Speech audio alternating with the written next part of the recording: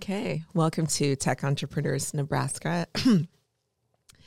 I'm Shonna Dorsey. This happens sometimes, Neil, so sorry. We're going to roll with it. I'm Shonna Dorsey with the Nebraska Tech Collaborative, powered by the Exarban Foundation. Here with Brian Poppe. I work at Mutual of Omaha. We're joined today by Neil McLeod. Neil, how are you? I'm great. Thanks. Thanks for having me. Yeah, thanks for being here. Yeah, we're real glad you're here. So chatting beforehand, learned a little bit about you. Shonna. So unprofessional. Yeah. I learned a little bit about you. You recently started a new company and launched. And so one, tell us about that, and then we'll get into your background and go from there. Cool.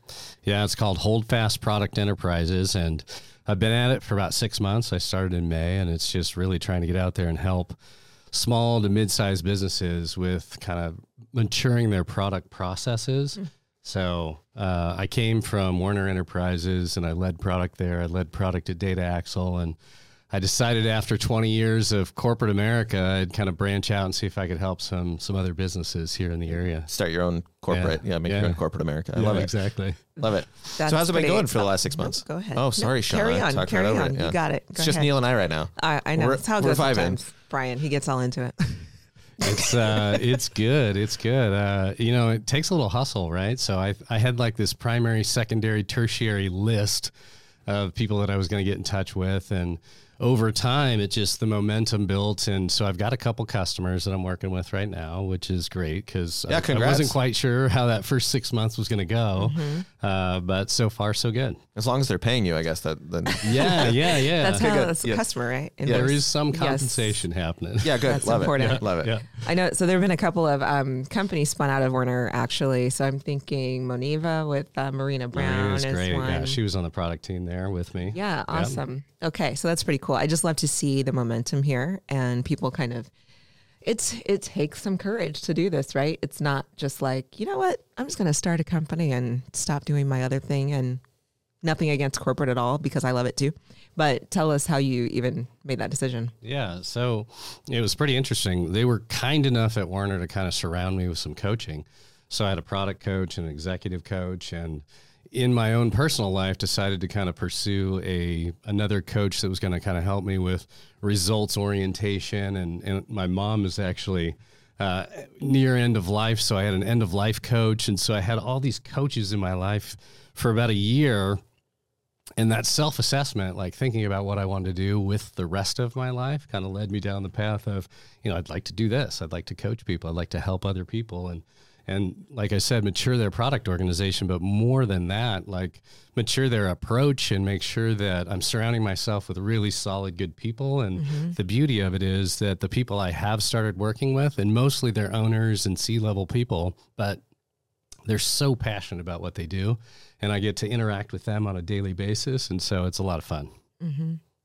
I mean, that sounds amazing. And like 5 coaches at a time, I don't know if I could handle all that feedback. Like, yeah, right.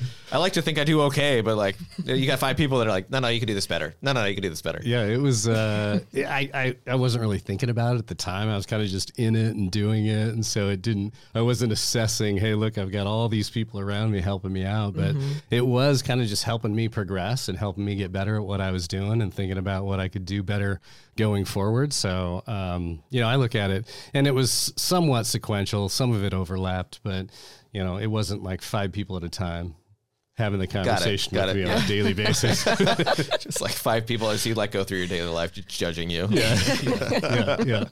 That sounds rough. All right. So tell me about you said you had a couple of customers already. Like, what types of things are you helping them do? Yeah, I'm actually working. So I'd prefer to work in Nebraska with Nebraska companies. I want to get that straight first.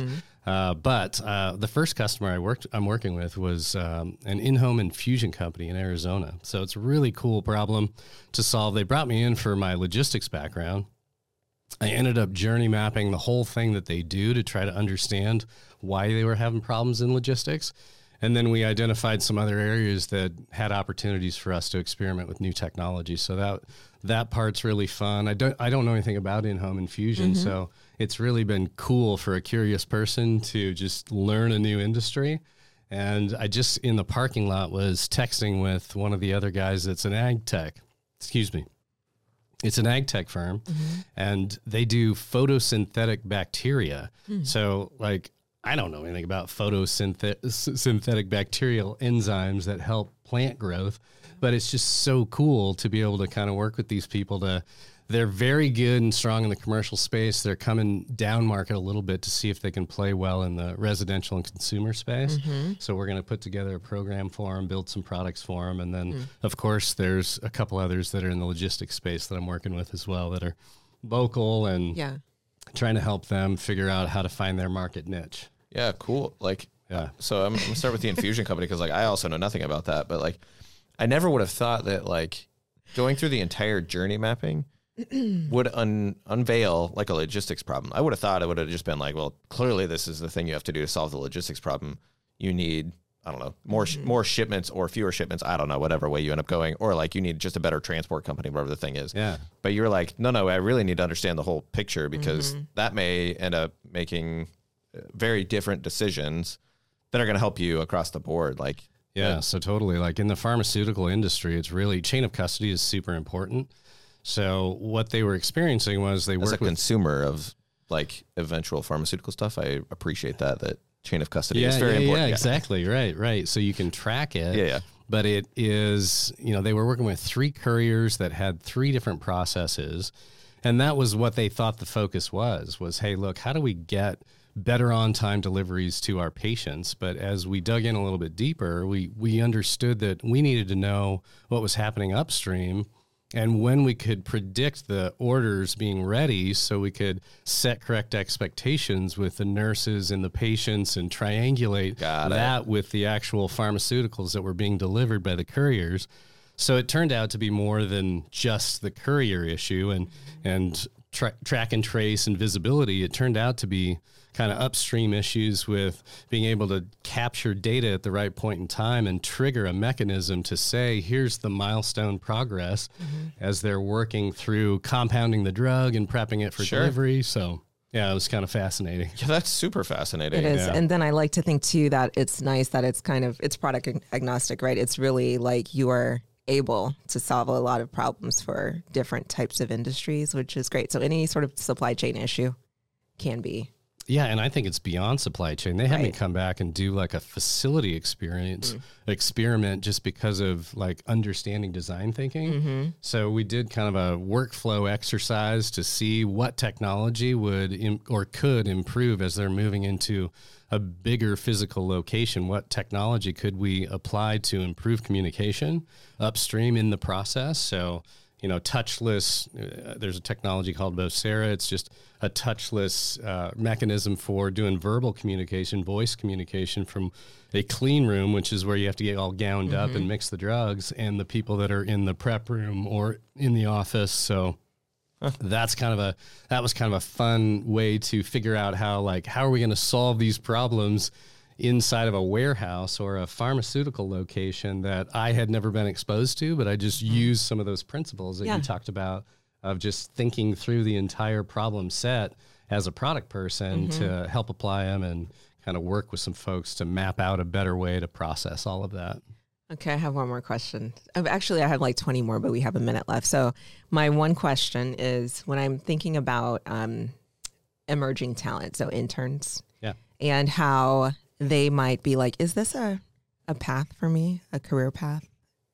I say yes. It seems like you can apply a lot of this like process improvement, design thinking, like kind of lean is where it's taking me in my mind. But what do you think?